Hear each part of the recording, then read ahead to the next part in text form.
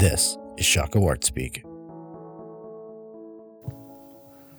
Hey, welcome to Shaka Wart Speak. We are back with another episode, and we are once again in this season of everybody's unique busyness. We are truncated somewhat. This week it is me, Dr. Blackwell, Dr. Snacksmell, it's Gareth, and Cody, Code Red. Oh, I thought you were going to let it hang out there for a little while. So there was a question of like, who's it going to be? Who's out? actually here? But yeah, we've people text in their guesses, do a raffle. Yeah. If you can guess who's not here, you will be entered to win a 2011 Toyota Tacoma. Can I enter that raffle? I was about to say, estimated retail price, $18,000. Yes. Funnily enough, the raffle tickets cost about $18,000 to purchase, but we're letting you purchase more than one. That's right. You get a discount if you buy more than one. Yeah. Higher chances of winning. But yeah, so it is just the two of us because it's been a really crazy, hectic season. It has been. And if you're a regular listener, you've picked up on that because, we've had, for the first time in our 3 or 4 year run, we've really had a season where we haven't been able to do everything week to week. But that's okay. That's how seasons work. Yep. We've all been there and done that. And so, this week, just me and Cody, we're going to have another fun conversation. And Cody was explaining to me the topic and how he was thinking through it and some stuff that was on his mind. Really enjoy it, really like it, but I don't want to take that away from him. So, Cody, let us in on what we're going to be talking about today. Yeah, so today I was thinking that we might be able to talk about travel. Ooh. So traveling, going, visiting places that you don't normally go to. But Cody, didn't you know this is an art and design podcast? Yes. So what do you mean by that? That I think it's an interesting topic for art and design. Yeah. So, I mean, goodness gracious, if you tried to tell the history of art and design excluded from people going to new places and experiencing new things, you would be hard pressed to have anything left. Yeah, that's fair. You'd only get so far. You wouldn't get a lot of, there'd be a lot missing. There would be. But, we were joking. My impression of traveling is formed strongly by like the Globe Trekker, mid to later 2000s, sort of like just get out there and have your backpack and go to places. And I feel like, at least my generation, not quite sure how the kids are feeling about it these days, but there's just a strong emphasis that travel is good, period. Like, it's high on people's priorities of like, when I retire, I'm going to finally travel. Or, I don't want to be someone who accrues a lot of possessions. I want to have experiences, which is usually tied to, I want to go travel, visit places. So in some ways, similar to how we assume education is just a default common good. That if you can experience it, get as much of it as you can. Yeah. I think a lot of people think the same about traveling and visiting new places and experiencing, different cultures, people groups, things like that. That's fair. Yeah, and I think when you talk about it in that way, in like a kind of a historical perspective of it, just always the assumptive good that is kind of ingrained in it. I kind of think back. You said like the way you experienced or thought of travel, or how it was framed, and then other generations, and you think about.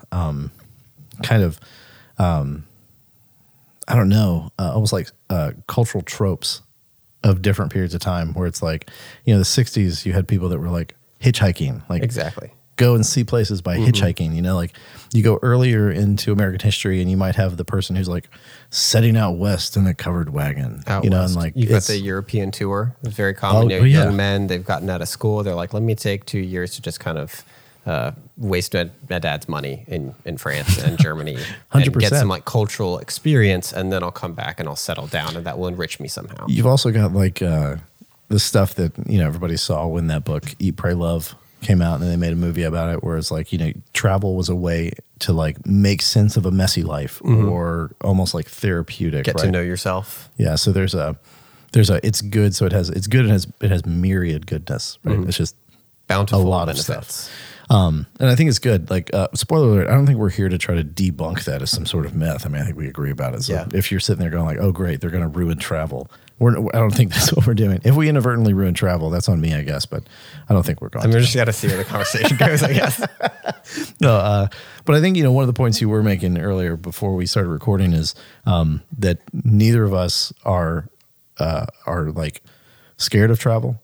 We don't have issues with it. We enjoy it. We take part in it regularly. And I think that's a big part of it, right? And so I think maybe if we look at like just, American Western tradition of travel, like travel has been propped up as a very good thing. Mm-hmm. So you think of things like even, high school senior trips. Mm-hmm. You think of honeymoons after a wedding. Honeymoons, going to New York as a high schooler, going to big museums, seeing... They're all things that are like common cultural sort of like, nope, somebody's not gonna be like, what is a honeymoon? Like, what do you mean you're going somewhere after you're married? Yeah. Like it's in the cultural vernacular, 100%. Vacation. I mean, like, and then we get into an interesting somewhat spot. very recently, vacation in contemporary late 20th, early 21st century America, vacation and travel were basically the same thing. Oh yeah. Like a vacation was kind of lame if your family took a staycation. Right. You didn't go to Disney World. You didn't go to Florida. What'd you do? We went to the parks we usually go to. We just did it 4 days in a row. Yeah, exactly. Yeah. And that's but also you have these ideas that like, so travel is good. Travel is normal. Mm-hmm. But then that like, when you talk about something like vacation, you get into a spot where it's not just normal, it's almost like required. Like it's an affront if you don't get it. Yes. So it's not just that it's good. Potentially deserved. It's deserved, right? It's like an entitled thing. I'm entitled to this. Mm-hmm. And I mean, gosh, I feel it. There were a couple summers where we got into a habit of like having a week and a half at the beach. Mm-hmm. And then, something came along where we couldn't go travel. Yeah. And we were like, this sucks. And we can't get to the beach. Yeah. What are we going to do? Or, then economy stuff started kicking in too hard. And you're like, well, we can't go to the beach this summer. Yeah. What a detriment. What a punishment. You have a kid that year and you're like, well, right. All those funds for vacation are now going to the big man named Mr. Hospital. That's right. So yeah, I think there's a definite space where like we all understand we have a kind of common ground with travel, but I think it also is probably a good point. It would behoove us to kind of be like, well, when you say travel, Cody, what do you even mean by that? What do you mean by that? I feel like I've got to put some cards on the table first. So I am not a huge traveler. Okay. So growing up, me and my family, we had about a 3-hour trip north to see my mom's side of the family up in like Winchester, Shenandoah Valley. Right. And then we had about a 3-hour trip south. Either Virginia Beach or North Carolina, kind of depending on where my dad's side was. They had 2 spots, but eventually settled in North Carolina. Okay. So as a kid, growing up, like those were the trips that I took. Yeah. I didn't take longer trips anywhere. Vacations tended to be to one group of grandparents or the other. Right. I've never flown on a plane before. Ever. Wow. We got to get you on a plane. Me and my wife had big plans to go to Bulgaria for a week. Because she spent time in Bulgaria. So it's a funny contrast. My wife lived in Bulgaria for 2 years. She's been all over Europe and to Thailand. So traveling is like her thing. She loves it. Right. So that was a big difference between us when we started dating is I had not had any of those types of experiences. Right. We talked a lot about that. But yeah, we had great plans to go to Europe in March of 2020. Well, why didn't you go in March of 2020? This little thing happened. What timing, Cody?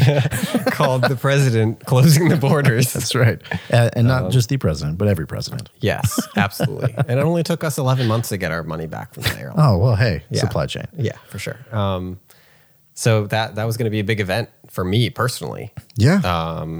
Because you were going to Bulgaria. Because we were going to Bulgaria, to visit people that she knew. And not going to lie, I could not necessarily point to it on a map. I know the general vicinity of Eastern Europe. Yeah, it's adjacent to Romania.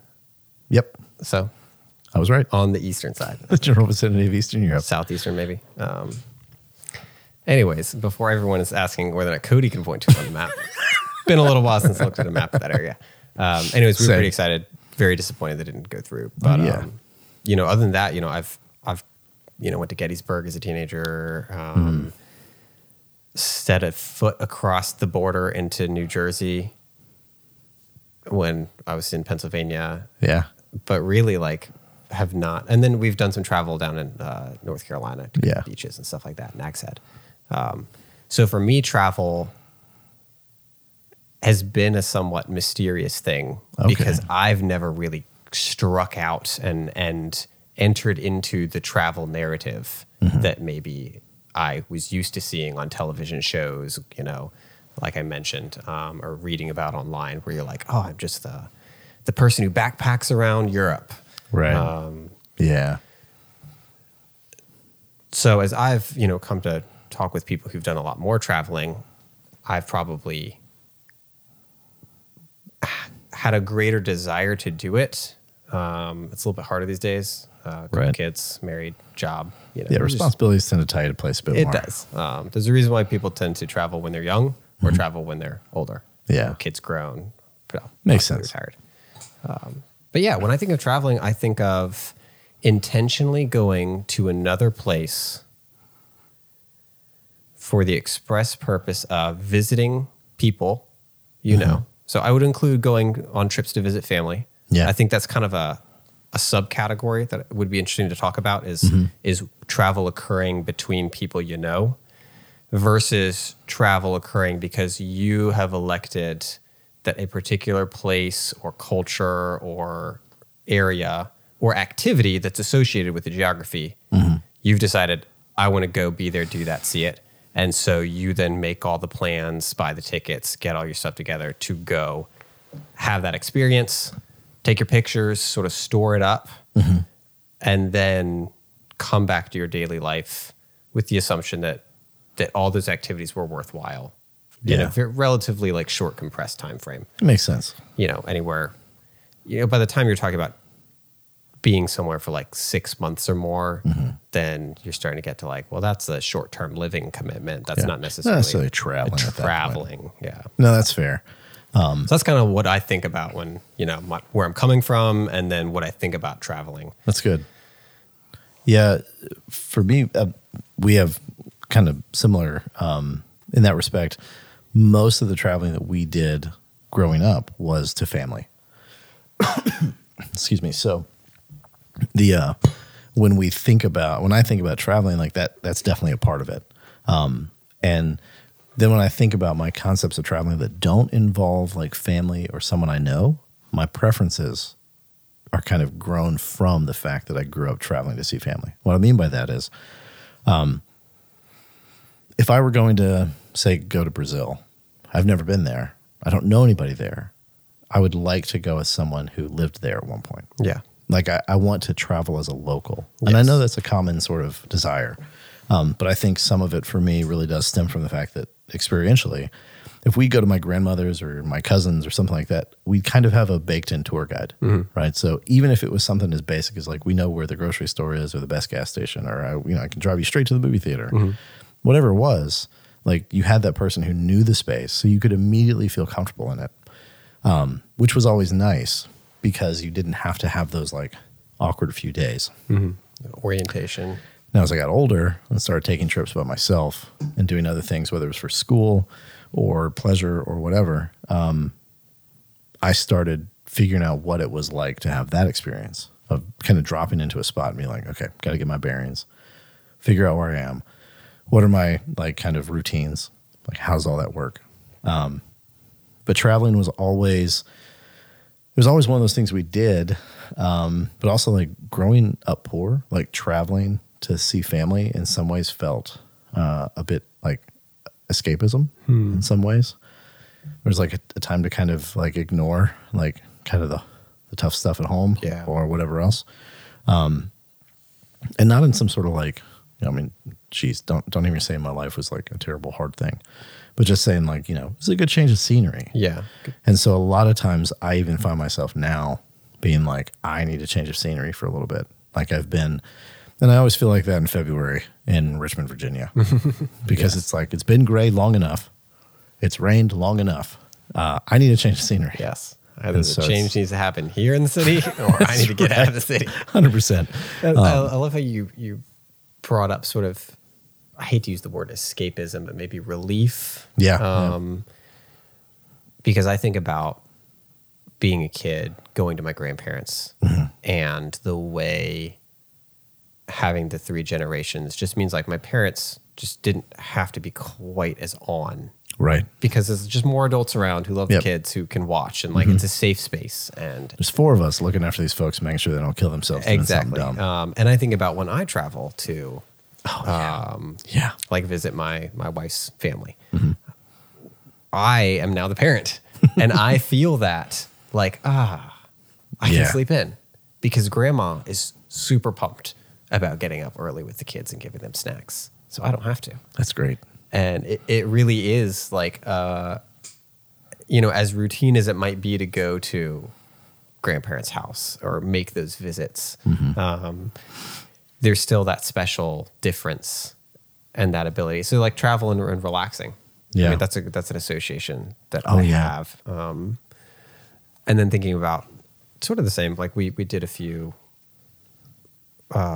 years in a row where we would sort of pool with family and get a big beach house in Nags Head. And so it would be like us and the cousins and aunts and uncles and my parents just kind of hanging out. And it had a very similar, just like everyone's sort of relaxing. Well, in my perspective as a kid, I don't know, maybe my parents, it was super stressful for various reasons. They seemed fine. They seemed like they had a good time. I hope you did, Mom and Dad. Yeah, for real. But yeah, just like everyone sort of relaxed because it's a change of pace. And there's like more support somehow and less cares about the world. So. No, that's good. And it's, so we have kind of like a historical picture of travel. We have a personal picture of travel. But I think there's also probably some more sort of categorical spaces that go through the idea of travel. And I think one of them is like, why the heck would you travel? Like all things being equal, like why would you even do it? Because, especially like you get older, there are like more people in your household, or maybe there's people you're traveling with or people you're traveling to. Like there's a lot of moving pieces that can be gigantic headaches. So why the heck, like why would you travel? Like what would make you travel, Cody? Outside of like, somebody giving me a big old fat check and saying like, here, do what you want. But like, but I mean, it's fair to say that if someone did that, I wouldn't. Not everyone would say traveling is the first thing they do with that big fat check. It'd be in the top 3 for me though. Yeah. So that's interesting. that says something. I think at previous points in my life, it wouldn't have been. Yeah. So I've not historically been the most adventurous person in the world. Oh, yeah? If that's a big surprise to any of our listeners. No, I hate to break it to you. I definitely tended to be much more like a homebody. Yeah. It's like I was not the kid itching to get my driver's license. Oh, yeah. I was just like, I'm just going to chill. And I've got older siblings who have driver's licenses, and I can't really imagine something that I'd want to go do by myself. So I'm just not really... I'm just imagining you saying this at like 11 or 12 years old. Yeah. Like, no, I'm fine. Yeah, I'm fine, guys. Yeah. So, which, by the way, I found a photo the other day from like 12 years ago, and I think it was of you. And I looked 12. Well, I was trying to think. I was like, 12 years ago, you were a little older than that, but yes. I was, 12 years ago. It'd be 16. So, yeah. And I was just like, I think that's Cody. And the reason I thought is because there's a bunch of folks in the gallery, and I was like, that's the youngest person in the gallery. That's Cody. Yeah, probably. It was great. Anyway, that's a nice aside for you. But yeah, so like reasons I would travel now would be, I don't know, kind of have like an adventure with my kids. Yeah, that's real. So shared adventure is real. I think that's something that I can see the value of because I see some tendencies in my son to be cautious the way I was. Gotcha. And I think that caution maybe made me, I think it was good in some ways, protected me from some things, maybe kept me back from some things that I could have stepped into more.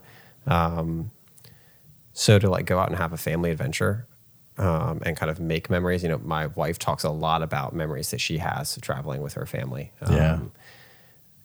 And just how formative those are for her and how important they are.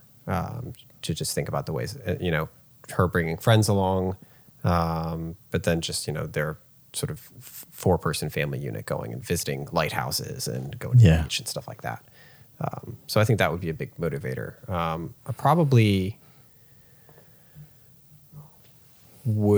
more inclined to like go to one place. So like pick a town and be like, let's just hang out here. Yeah. And like not worry about doing a really far ranging trip. Yeah. Like that sounds super tiring to me. Yeah. No, I agree with that. Where you like land in like 7 cities and spend 8 hours each in them, like hit 3 major highlights so you can get the selfie and then keep going. Yeah, you've got the travel conversation going on between 2 introverts. So yeah, you're definitely not going to be the not the extrovert adventure of see Europe in 13 hours. No, definitely not. But yeah, so those are some reasons. I think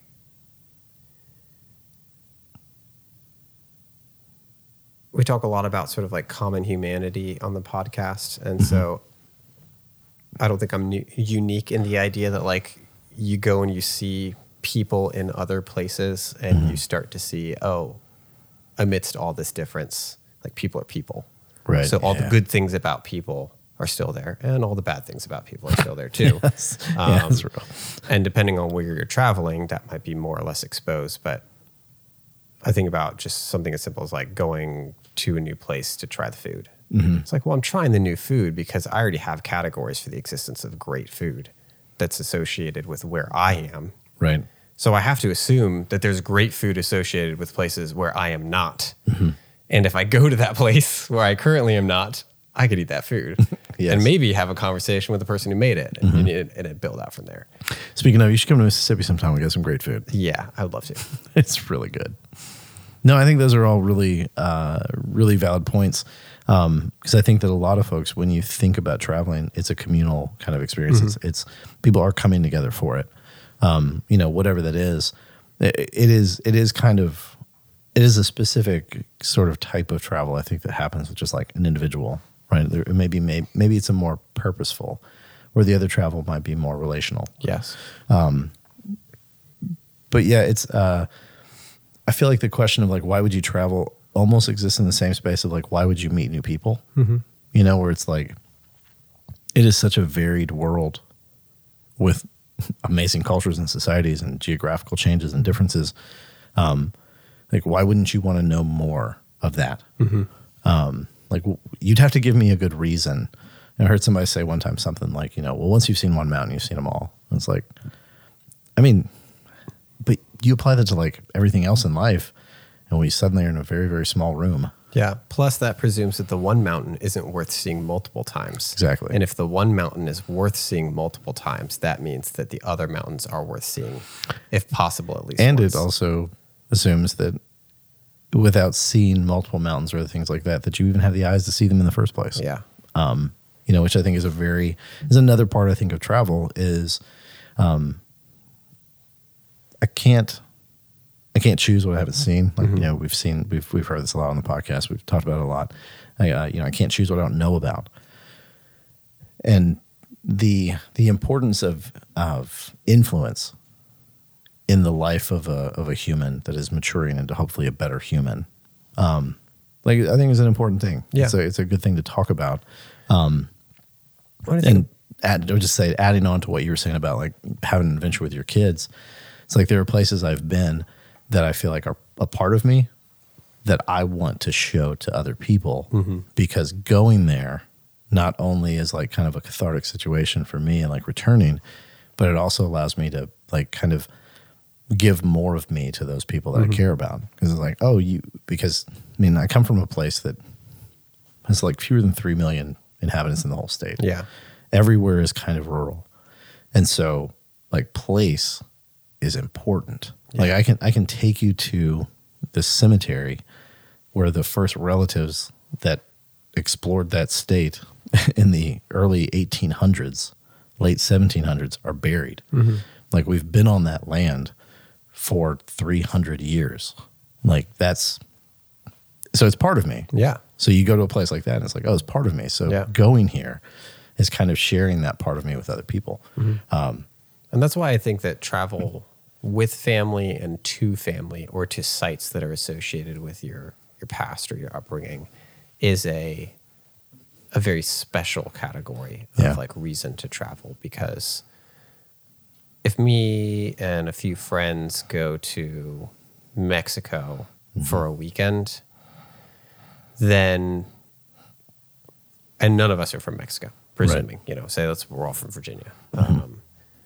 Maybe one Mississippian thrown in there. Yeah. Why I'm Okay. not going to be like, let me tell you about how Mexico has such a deep, rich part of my heritage. And you'd be like, Cody, you're not from Mexico.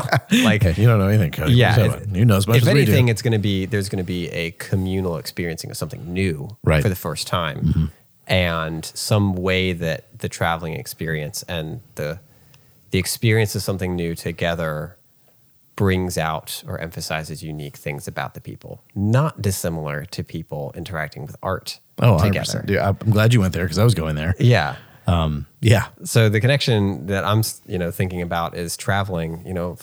Makers make things out of the stuff of the world. There's a lot of world out there. Yeah. And a lot of configurations of the world for your eyes and for your ears and for your nose and your taste buds and your pads of your fingers. Just to see things, to see what you haven't seen. And then lock that in and say, okay, this is now something that's there, that either new things to make out of, new ideas to make into. But then there's just the experience of the goodness of the thing itself, regardless of maybe what your artistic intentions are for harvesting that experience towards your practice. Well, I like that you brought that up because something I sort of tongue-in-cheek said earlier is like travel is like the opposite of TV. So you sit on your couch and TV just passes in front of you, whereas travel is like you're physically active as the world remains in place. So you're passing in front of the static thing. Which makes travel TV hilarious. Makes it the most psychotic form of TV. You're moving so that I don't have to. That's right. Yeah. Does that make you doubly lazy? I don't If know. you watch travel TV? Or are you just like, this is my station in life right now? I mean, I'm going to get my there's catharsis where I can. There's a lot of worse things you could watch than 100%. travel TV. Yeah, as a kid who grew up at like the 4 stations, you could go with the rabbit ears. Like it was a good amount of Rick Steves Europe that I watched on Saturdays. Oh, yeah. Love it. And it was nice because it was educational, but whatever. So, but I think that, when we think of that, like what we have, a conversation that's been going around to our house lately, and I've been exposing multiple friends to it through coffee meetings and things in the last 2 weeks, is the idea of like passive versus active, like living. And so you can have this same experience, and how that experience or how that activity happens can be passive or active, right? So if I'm sitting at my computer, just like falling into a YouTube hole, just letting these videos to play, like it's a very passive activity. It's just asking me to consume. That's it. But I could be, on a website watching a lecture and then, writing a response to it on a blog, or I could be, taking like a Skillshare class and learning a new skill. I could be having a Zoom call with a buddy in Sweden. I could be doing things that are active that look like the same activity. So it really is about like kind of the intention of it. And the place where the delineation really becomes clear for me is a passive activity asks nothing of you, and an active activity requires a lot of you. Yes. So one requires you to move out and do other things. And I think travel does that, right? We get into our routines, we get into our kind of spaces, and it's like alarm goes off, hit the shower, grab some breakfast, drink the coffee, go to work, have your lunch, come home, fall asleep for 20 minutes on the couch, get up and have some dinner, hang out with some friends, hang out with family, have a drink, go to bed, Describing my life right now. repeat, right? Like it's the majority of life. Yeah. And it can become real passive because it can become very you can become extremely placated and it just becomes a rote activity. Yeah. The habits don't require much of you. And so travel flips a switch somehow and says, hey, shakes us and says, get out of this a little bit. And it requires us to be active again, because I can zone out on my commute home and be like, oh, I'm home. Oh, crap. I hope I stopped at all the red lights. Yeah. But you can't do that if you've never been in that place, or if you're not in it often, if you're visiting a couple times every few years. There's something about it that requires you to like wake up and kind of have a more fullness to your humanity, which I think is really wonderful. Yeah. Yeah. I experienced that a little bit. I don't know if I pushed as far as fullness to my humanity. Well, I mean, comparatively. Comparatively, yeah. Comparative fullness. I did a round trip this morning to North Carolina and back to pick up some bunk beds. Yeah. Because we got some bunk beds for the I kids. thought you were looking more comparatively full. Yes, as a human. yes. Full of Sour Patch Kids and pork rinds. Anyways, Dude, you're taking my kind of road trip, Cody. This is great. I thought about you a lot. Yeah, so round trip that was about as many hours of driving as I got sleep last night. I'll let you guys decide if it's better, if that's a larger number or smaller number. But it saved us a couple $100 on shipping, so I'm not going to complain. Hey, that's great. But it was. I don't know if I've ever driven that long by myself before. Oh yeah. Yeah, just like no one else in the car. Got up at 5, left by 5:30, so I could pull into the place by like 9. Yeah. So besides the high value nutritional supplements that you had along the way, what did you do? So I toggled between listening to a book for a little bit, listen to some music. I found the first 2 hours of driving, getting up early was the hardest push. Oh yeah. To stay focused. So I had to kick over to music at a certain point. Yeah, books aren't always helpful when you're tired. Yeah, depending on. And I started listening to an interesting podcast that was recommended by a friend that was about the really interesting kind of overlaps between Dostoevsky and Nietzsche's lives and writings. Yeah. That turned out to be a 5-hour podcast. All I'm going to say, Cody, is you got to calm down. All right, get the energy level too high in here. Yeah, really. A little thriller right there. No, it was a long podcast. And I started. It had to be. It was Dostoevsky. I don't understand. This guy sat down and recorded 5 hours of content. Like, we talk a lot. This guy didn't have someone to talk to. He was That's just talking. So I got about 2 hours through it in chunks. Yeah. I don't know if I'll finish it. Is this the dude that does a history podcast in his basement? Which one? I don't know. It was recommended by John. Oh, okay. Our friend who is quite the adventurer. Yeah. So, but it was really interesting. So yeah, I kind of jumped back between different things. Stopped real early on to get some breakfast. And then after I picked up the furniture, stopped at a Target just to use a clean bathroom. Yeah, that's fair. Pretty much it was very, very focused. But it was, to your point, I couldn't tune out. No. I was driving on roads that I'd never driven on before, routes I hadn't taken, driving a vehicle that's relatively new. We only just got it around Christmas, our minivan. So all of that kind of came together. And it was an interesting experience. I'm glad I did it. Obviously, because I got the things that I needed. So right. It wasn't just a joyride for, multiple hours.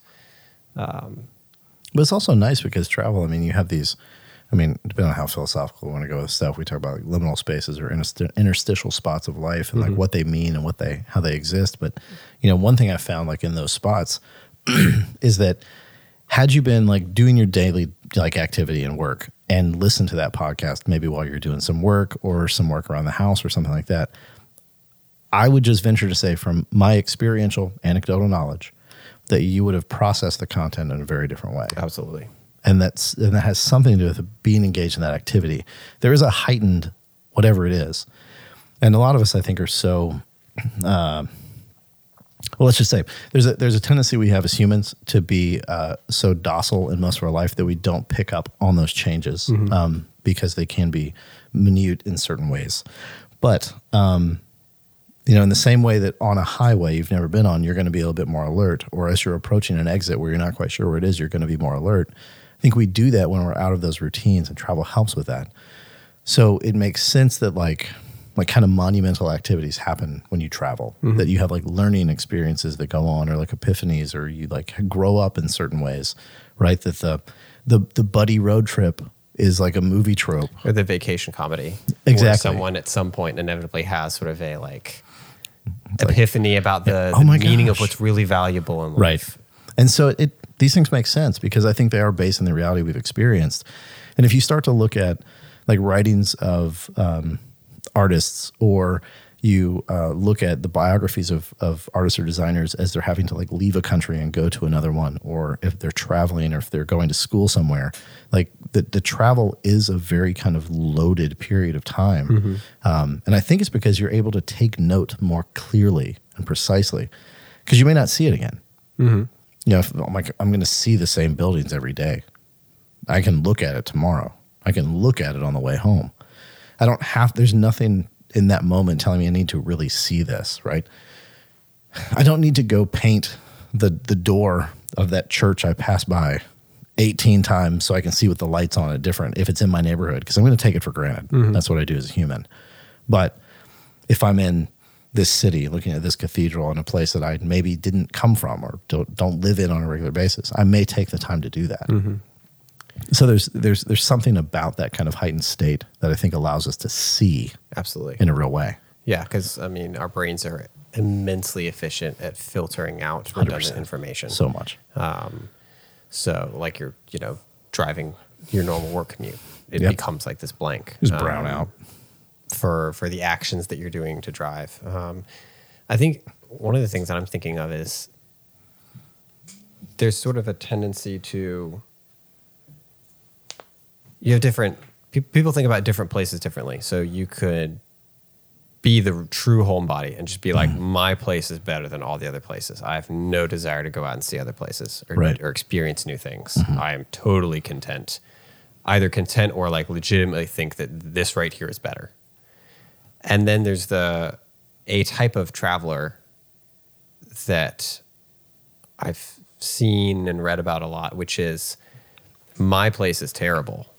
Out there is way better. Anywhere but here is way better. So let me just spend all my waking time. I'll work the terrible job with the poor hours if I could just scrape up the pennies to go get my fix and get to the better place. And then there's traveling that I would maybe say is sort of the ideal version, which is my place is really good. Yeah. But I can get dulled out to it, like you were talking about. Right. If my place is good, that must mean other places. There are other places that are also good. I'm going to say there's probably places that are tough places to be, and it's hard to live there. So I don't want to just say everything's great. But certainly if like where I live is pretty okay, there's other places that other people live, and they've decided it's pretty okay to live there. Right. And so it would be worth me going out because I can go and I can experience that, and I can have those brain filters lifted off and experience some things fresh.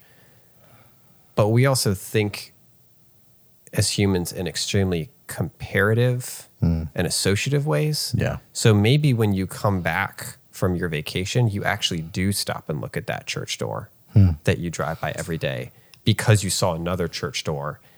And something about seeing that other church door made you think of the church door at home. Yeah. And now you're coming back to where you are and saying, okay, I'm getting reacquainted with my normal because I have a new comparison point, or I have new experiences that are contextualizing how humans live their lives and do their normal. Because everywhere you could go to is someone's normal. Even the most like luxury 100%. resort, all the people who work there, they're there every day. It's their normal. Yeah, Nothing's they're not impressive. too concerned about the crystal clear water out Exactly. there underneath the bungalows on this beautiful bay in Fiji. This is Everything- just their day job.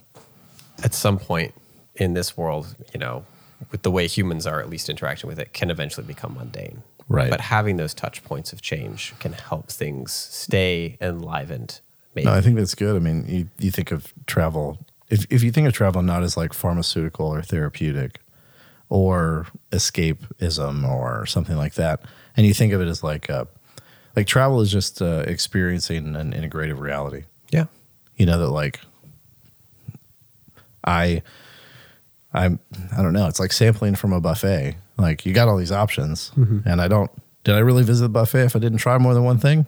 Like why not? But it's not going to make the biggest deal out of it. It's not going to be, this isn't necessarily going to now fix my life, but also leaving my home is not going to be the worst thing ever. Yeah. Which I think is a helpful way to think through it, is like it is kind of integrating things together. Because I think about my second year of doctoral work at VCU, I got accepted into this like artist colony commune thing one That's summer. exciting. And it was great because it was on this little island off the coast of Maine. That sounds fantastic. And it was like during the end of June, beginning of July, which, in Richmond can either be really beautiful or like hell on earth. Yes. It just depends. Yeah. So go up there, and it's the sort of thing where it's like you need like a sweater and a jacket at night on the coast. And there's like like the way that you go through like an apple orchard near Charlottesville and there's apples on the trees, like that's how lobsters were in the water. There's like just like being like, please eat us. And it was just, it was a very different experience. And it took forever to get there because you had to take I took a train, and then the train only went so far. Then you had to get on the bus. And then the bus only went so far until it became like a city bus. And then you were stopping every like 5 minutes and just picking up a lady who was like going to the grocery store. Yeah. And you're like, I'm on a bus from Boston to Maine, and we're like dropping you at the grocery store. Yeah. Then you have to get out and walk, and then you get on a ferry. Then you get picked up by a car, and you're finally where you are. And it was so drastically different. But what it allowed in the little space was just to say like, hey, everything was slow. You didn't have TV. Like it just wasn't a thing. Like there was no internet. Like I had to stand on a giant wall and hold my phone in the air and yell into it to like call my wife. Nice. Like, we're all fine. It's good here. We haven't been drawn into the ocean by the lobsters. That's right. And it was just like, great. So when I came back, then what it did is it opened up my days. I was like, oh, you're actually not as like hard pressed for time as you think. Like, do you remember there was days where you're like, man, this is a long day. And you're like, it's 2:15. Yeah. Oh my gosh. Like, how am I going to fill these hours? It's like and being so a kid again. It put things into a contrast or relief to say like, oh, maybe there's things you could throw away or integrate or do something different with. But it did provide a larger picture into like a better step toward fullness in that, which I think is super helpful.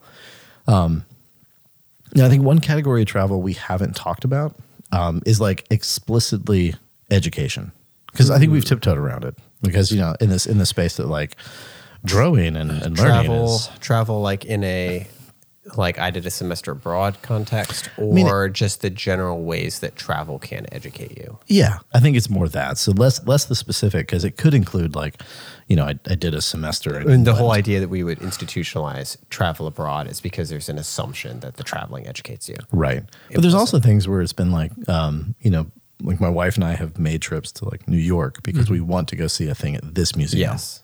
Right. So that's kind of more of the educational space, like a little broader.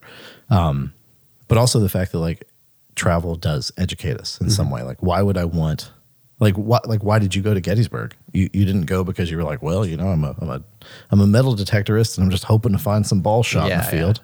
Yeah. There's people that do that, but I haven't heard stories that make me assume that was why you were going to Gettysburg. Yeah. We went to Gettysburg, as part of a trip to celebrate my oldest brother's graduation from high school. Nice. So what we did is whole family vanned up to my grandparents in the Shenandoah Valley area. Yeah. And then my grandmother and my aunt, I think her daughter joined us, 2 cousins, me and my 3 siblings, my mom, of course.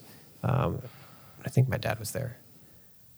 You got a bus full at this point. Yeah, so I grew up, we had a 12-passenger Ford Econoline. That's the car that we drove around in. That's my whole childhood. Did you ever take a driver's test in it? Oh, I didn't get my driver's license until I was 20. Oh, okay. So I was going to say that van was long dead. It's one hell of a driver's test if you had to do it in a 12-passenger van. I think whether or not they took the test, my 2 older brothers definitely partially learned how to drive in that vehicle. Man, you can drive anything after that. You imagine barreling down country roads with no dividing lines that are about a lane and a half wide but 2 ways. Yeah. A little terrifying.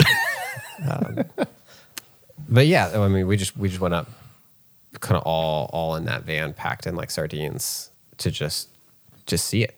Yeah. Because that was something that, Civil War history generally was like an interest. So we read a lot of it in school and just well, let's actually go to a place where some of this stuff went down and see what's there. A lot of really tragic monuments, a lot of sad things. Oh, yeah. It's really interesting. Yeah, my mom was a very, very, very big proponent of the public library during the summer. So we were like summer reading programs and things, and we were always a part of it. And it was great for me because everything was a competition. So I just could be like, I'm going to read more books than anybody else this summer. And I would, because I enjoyed reading. But what my mother was really good at is she would come home with all like the VHS tapes. Nice. And like, did those count as books that you read? No.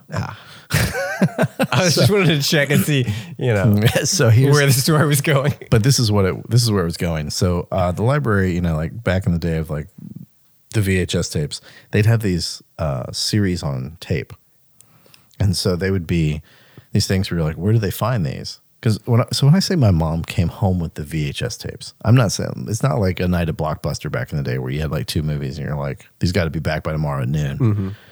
It's the library, so you have them for a while. This is like a 12-part series, like on the rise of the Roman Empire. Yeah, like an old school History Channel series. Yeah. Yes. So that was kind of the thing.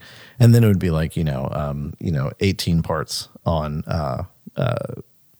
Renaissance painting and painters. Nice. And so that was my summer. And, again, like if I wasn't outside playing with my friends, because I lived in South Mississippi, so there was a period of time where like if you went outside, you would die in the summer. Like literally. You had no-go windows of time during the day. Heard someone describe it the other day very perfectly. And he said, being in the Deep South in the summer is like wearing a sweater while walking through a warm vat of Vaseline. Like that's the way humidity just sits. Nice. So if the air is wetter than your sweat, you never stop sweating. Because it can't evaporate. Can't go anywhere. And it doesn't do its job. So if you're outside running around at like 12:30, like you're going to die. Yeah. You're just going to die. That explains joyriding with the top down a lot more. 100%. Explains a lot of the things we did that was really stupid as a kid. But so at some point in the day, you've got a good 3, 4, 5 hours where if the sun's bright and shining, like you're inside doing something. And no cable, like no real video games to deal with or anything. Like that 12-part series on the rise of the Roman Empire is pretty enticing. Chilling.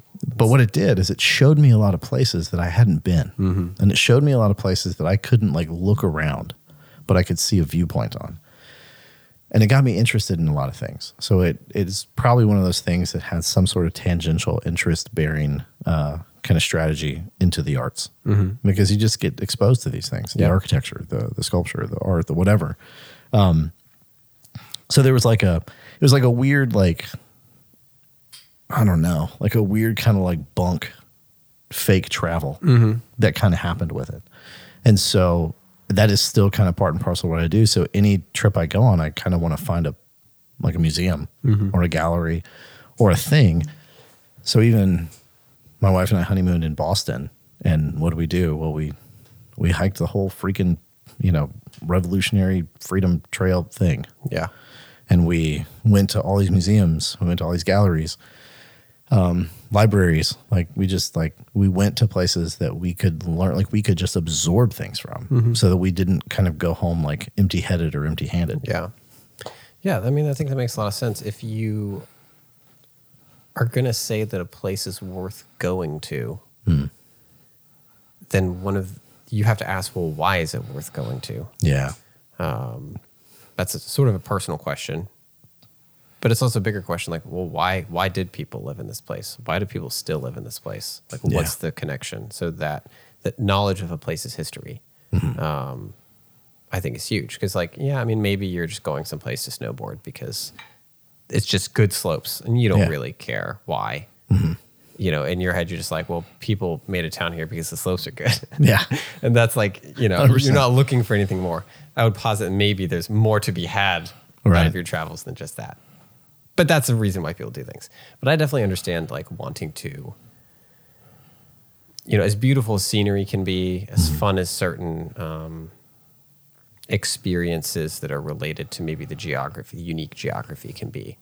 And I think a big part of travel is it's people at the end of the day. It's people and what people have done, what people have made, what people have built. Every place worth going to is a place where people have stayed. And so there's that question, why did people stay here? Yeah. What is it about this place and the other people around the place that made it worth staying? And that's the answer to that question is the history of the place. Yeah. And the culture that's been generated and the foods and smells and sights and all those things. So that's a category for travel that I think I've only really gotten in the last few years of like, oh, finally I can see it being worth going to a place to learn more about it and maybe see an important historical thing. Well, I think it's really important to mention because I think that's one of the harder things to see about travel now Because I mean, I can like, just like when I was a kid, like I watched those VHS tapes and like, oh, cool, there's a bunch of stuff going on in Italy and Rome. But I wasn't inundated with it. Like I can have my phone in my hand and I can see anything I want at any point of the day. There are channels and channels and channels on YouTube devoted to just like live stream cameras from outside buildings. So you're like town square in Bulgaria. Yeah, or Milan. Here we go. You know, like I can be there. And the passive activity lulls me into thinking that that's the same thing. I've seen it. So that's it. I haven't experienced it. I've just seen it. Well, it's so. we're chipping ourselves out of the experience of being embodied humans in a place too. Like, Right. Yeah. So I think about going to Gettysburg. Why was it important? There's a billion books written about what happened at Gettysburg during the Civil War, things like that. And those books are good, helpful, Yeah. give you knowledge. And when you take that knowledge and then you go to the place, you're confronted with the experience of the place fully impacting your senses. Like, Yes. I'm on a battlefield, and that heightened my imaginative perspective to consider the events that I had learned about, because it was less abstract. It was like, Right. oh, I'm standing in a place where several hundred years ago, people fought and shot each other and died. It's a little less distant because the land is still here, and maybe some of these trees are still here. Yeah, those things only culminate in that way in that place. Yeah, and it's that, I think, the nature of our embodiment as humans and how that's connected with our imagination in the way that we understand things Yeah. is a huge part of traveling and learning while you travel. Yeah. And what makes travel worth doing when we live in a world where you can get any information about any place that you would ever want to, Right. or at least you think you can. And you can see most of the major sites that would be like a tourist draw in a two-dimensional way Yeah. anytime you want to. It's the difference between like, why would you go to a gallery and view a painting in person that you can get on Google Art or whatever it's called and view a high resolution image that even shows you the texture? Right. Why would you do it? Why would you I guess go? there'd have to be something else that happens. Because there's something else that happens when the physical body is in the physical space with the object or experiencing all the experiences bound up. And we see this in other ways. We don't necessarily think of travel. It's more of like short-term living. But like, you know, you think of the idea of someone like traveling to learn under a person, like historically, right? So Apprenticeships. you know, you look at it like College, traveling to college, college. 100%. Why do you go to Notre Dame instead of the state school? So you got some, or like back in the 1930s, you got some kid who's living in Germany and says, "Hey, you know, I like this whole idea of like modern design. I'm going to travel from where I am in a place that probably had a much more robust sort of like centralized ecosystem for survival than we have now in our small towns. I'm going to go to another city I don't know anything about. Maybe I've never traveled to. It's probably far beyond like my reach of really necessary travel. Yeah. And I'm going to go learn because there are people there that I have to be there to learn with. Yes. And there is something about that place where that learning is happening, where I will learn different things because it is a big city and not this small town. Those conversations still go on, right? It's People apply to master's programs and doctorate programs because specific individuals are at those institutions, and you can't get what those people offer and the experiences that they're willing to share. You can't get it another place. no, and you can't. No matter how much we tried over the last 3 years, you also can't get it in some sort of virtual sense. No. I don't get to have that same sort of thing, right? If I'm not having the same experience of, you know, some plaza in Italy because there's a live stream camera on it, then I'm also not going to have the same experience with another human who's just on the other side of my laptop screen. I'm not going to hang out after the meeting on Microsoft Teams and like have a personal chat with someone. No, It's and not even gonna if you happen. were, like, there's something there that we all know but have a hard time to really put our finger on. There's something there that actually impedes that. And so why wouldn't if we're like part and parcel if we're just like people of the dust, then how about all the other stuff that's made out of that dust as well? Then there's probably something about that that works with how we interact with the real world as we travel and see and do other things. Because we haven't even gotten into some like bigger questions of things like, how come when people travel, that when they're artists, they're constantly like sketching or painting, or they come back and they paint or make or draw or whatever in order to kind of memorialize the time or the place or the thing. You know, we haven't talked about how like painting acted as a proxy for travel and stirred emotions during Western expansion in the United States. Yeah. I mean, there's so many of those things that just where like the more you get into it, the more you're like, oh, yeah, why haven't we talked about travel more? Yeah. Because it is important. Yeah. 'Cause, I mean, you're dealing with when the travel is occurring and what the primary technology of representation is during the time that the travel is occurring in specific regions. So there's reasons why we're not painting places the same way. Well, because painting's not the primary mode of representation our culture uses. Yeah. It's photography and rapidly entering into just artificially generated images that are summations of, data sets. But yeah, Western expansionism, well, painting and engraving and certain, printing methods were the technology. Painting, the color technology. Black and white printing, the rapid mass media technology. Yeah. So it makes sense we would have a flood of imagery in those mediums. You dial back, friezes and tablets sculpted out of clay are the primary medium. Yeah. There's literature in relation to traveling, which that's a whole other thing of writing and traveling. Yeah. That we probably don't have time to get into. No, there's so much. It almost behooves this to be some length of a series of conversations and maybe not just one. Because I think we're at a place where we've pretty much circled the campfire enough to make a pretty good dwelling place for a few evenings. Yeah. So I think Nice little vacation spot for the podcast. yeah, we settle got into. a Airbnb of sorts to talk about for a bit. I like the idea that someone out there is renting an Airbnb, and when you get there, it's literally just wagons circled around a campfire, and that's what you rented. Well, I think they have like a tab for that on Airbnb. And right you've got now. you've got a sleeping wagon and a dining wagon, but Dude, they're just I the bet cloth it's there. covered ones. It's 100% there.